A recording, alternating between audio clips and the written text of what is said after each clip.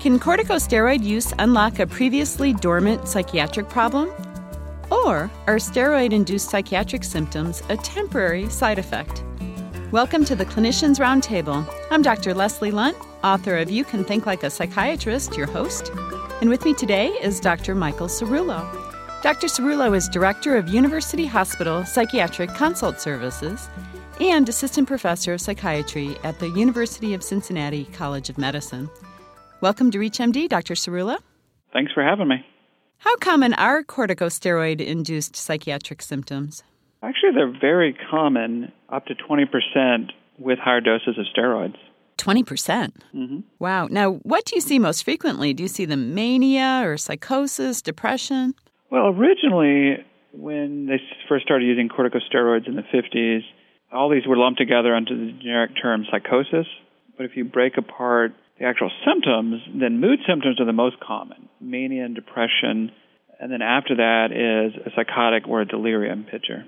And how soon after starting corticosteroids do patients start to become symptomatic? Usually it's very acute, right after they begin the course of steroids. Sometime between 4 and 11 days is what's in the literature. Is this only with high-dose steroids, or can it be with low doses? No, it can be with low dose too. It is more common the higher the dose, but it's actually still common even in low doses. Who's at risk?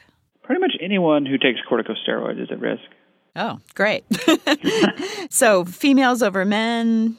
I don't think there really is a gender effect. No, it's a little bit more common in females, probably because they have more, the conditions that you use steroids to treat are more common, like the inflammatory diseases. But if you control for that, it's about the same for gender.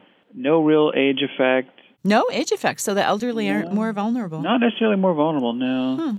And then whether or not you've had a prior psychiatric history is not really a risk factor.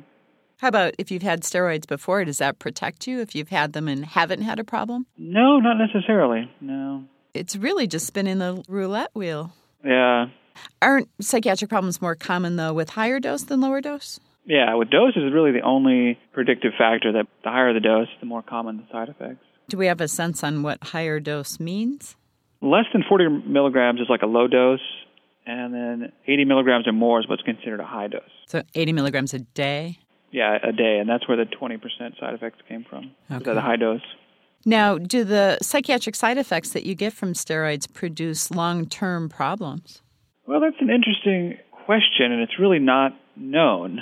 One of the problems in this area is there really isn't that much research on the whole topic, and there's a couple of case reports that are suggestive of that, but then it's hard to separate that from, people are just going to develop psychiatric disorders at a certain percentage anyway. So it's an interesting question. There's not really an answer. Yeah, I mean, one of my hardest cases in my practice actually is a fairly young physician who during medical school was on high-dose steroids for asthma, I believe it was, and got floridly manic. Now, is he bipolar, or was this strictly a steroid-induced mania? How long do you treat him? Does he have to carry the bipolar diagnosis for the rest of his life? Any words of wisdom on that sort of a thing? Yeah, I would say assume that it's a side effect of steroids, and then the treatment should just be short-term. And, if the symptoms return, then you think about this is a primary psychiatric disorder. But I think that anything that induces a mood symptom is probably a risk factor for later on developing a mood disorder. Yeah, this particular patient was very reluctant to stop the treatment because he didn't want to get manic again and screw up his career. It was a tough decision. Well, that's understandable.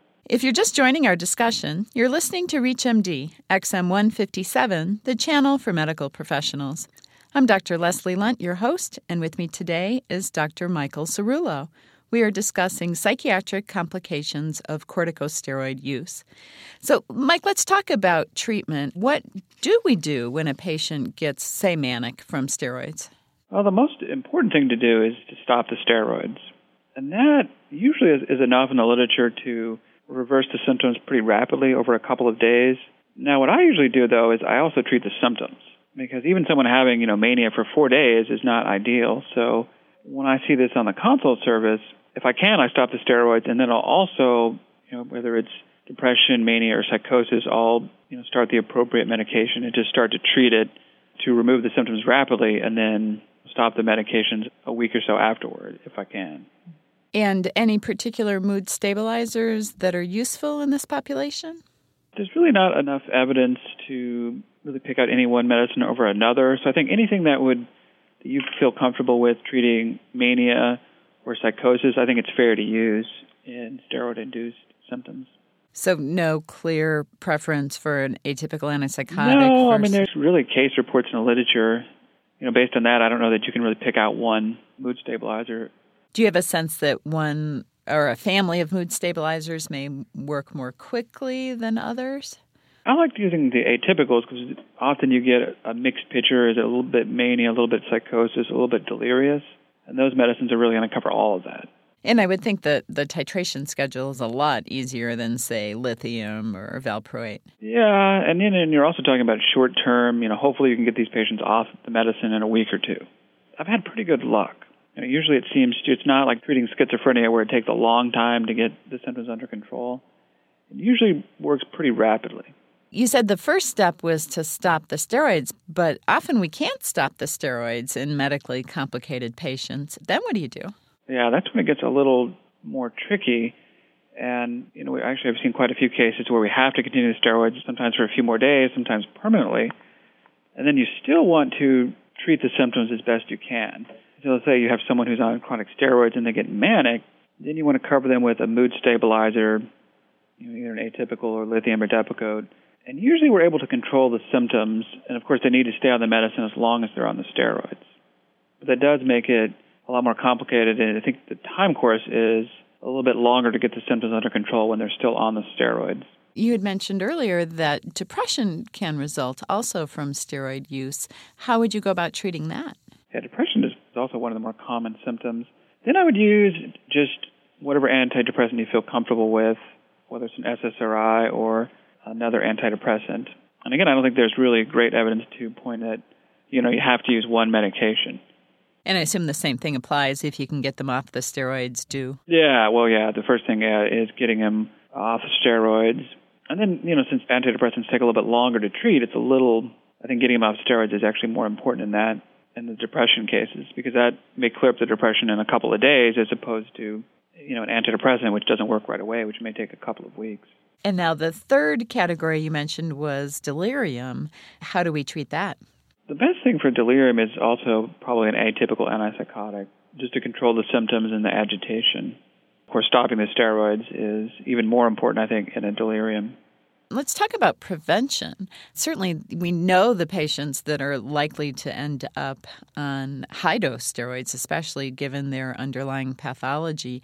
Is there any way to prevent these steroid-induced psychiatric problems? Well, there have been a couple of case reports where patients have had several bad side effects with steroids, and then they're pre-treated with a mood stabilizer and antipsychotic, which seemed to be successful in the case reports. The only large study was in lithium, where they looked at 27 patients with multiple sclerosis, and they pre-treated them with lithium before they started the course of steroids, and it seemed to be effective. So it seems like if you do have a high vulnerable population, that it may be worth starting the appropriate medication. And it would probably be something like lithium or maybe an atypical. So people to consider that would be certainly someone with a psychiatric problem as baseline. Yeah, and then the most common I've seen is where you've had someone who you've given a couple of courses of steroids and they've just done really bad. They've had really serious psychiatric side effects. Probably the case that justifies it the most. And I've had a couple of cases like that where I've just recommended an atypical before the steroids to see if that prevents these symptoms.